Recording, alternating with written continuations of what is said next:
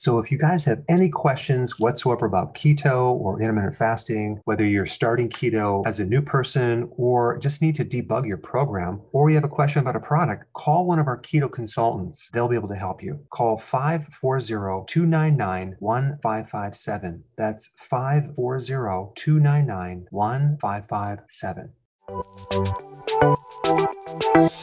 Welcome to the Dr. Berg's Healthy Keto and Intermittent Fasting Podcast, where Dr. Berg takes you on the journey for the truth about getting healthy and losing healthy weight.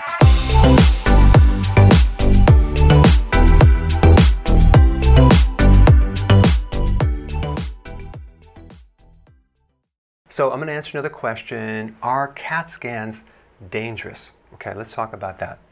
Well, yes, they are, and they come with some huge risks. A CAT scan of the abdomen is equivalent to being exposed to over 200 chest x-rays or 1,500 dental x-rays. The problem is it's ionized radiation, which means it creates damage within the DNA and also causes cancer. It's accumulative. So the bottom line is only get a CAT scan if absolutely necessary. I would recommend doing an MRI or an ultrasound instead if you could. The FDA has stated that 30 to 50% of CAT scans are medically unnecessary. So if they're saying that, it's probably more like 70 or 80%. Now here's the problem. The cancer that you would get from having all that accumulated radiation is delayed. It doesn't show up right away.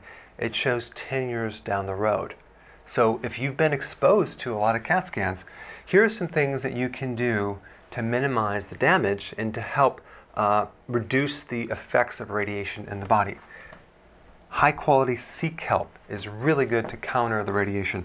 Spirulina, wheatgrass juice, chlorella, extra virgin olive oil, cruciferous vegetables, sprouts, especially the cruciferous sprouts, green tea, curcumin, and there's many other superfoods that can help you. So it's all about balancing the accumulation of radiation and doing things to actually protect the cells against the radiation as far as your diet.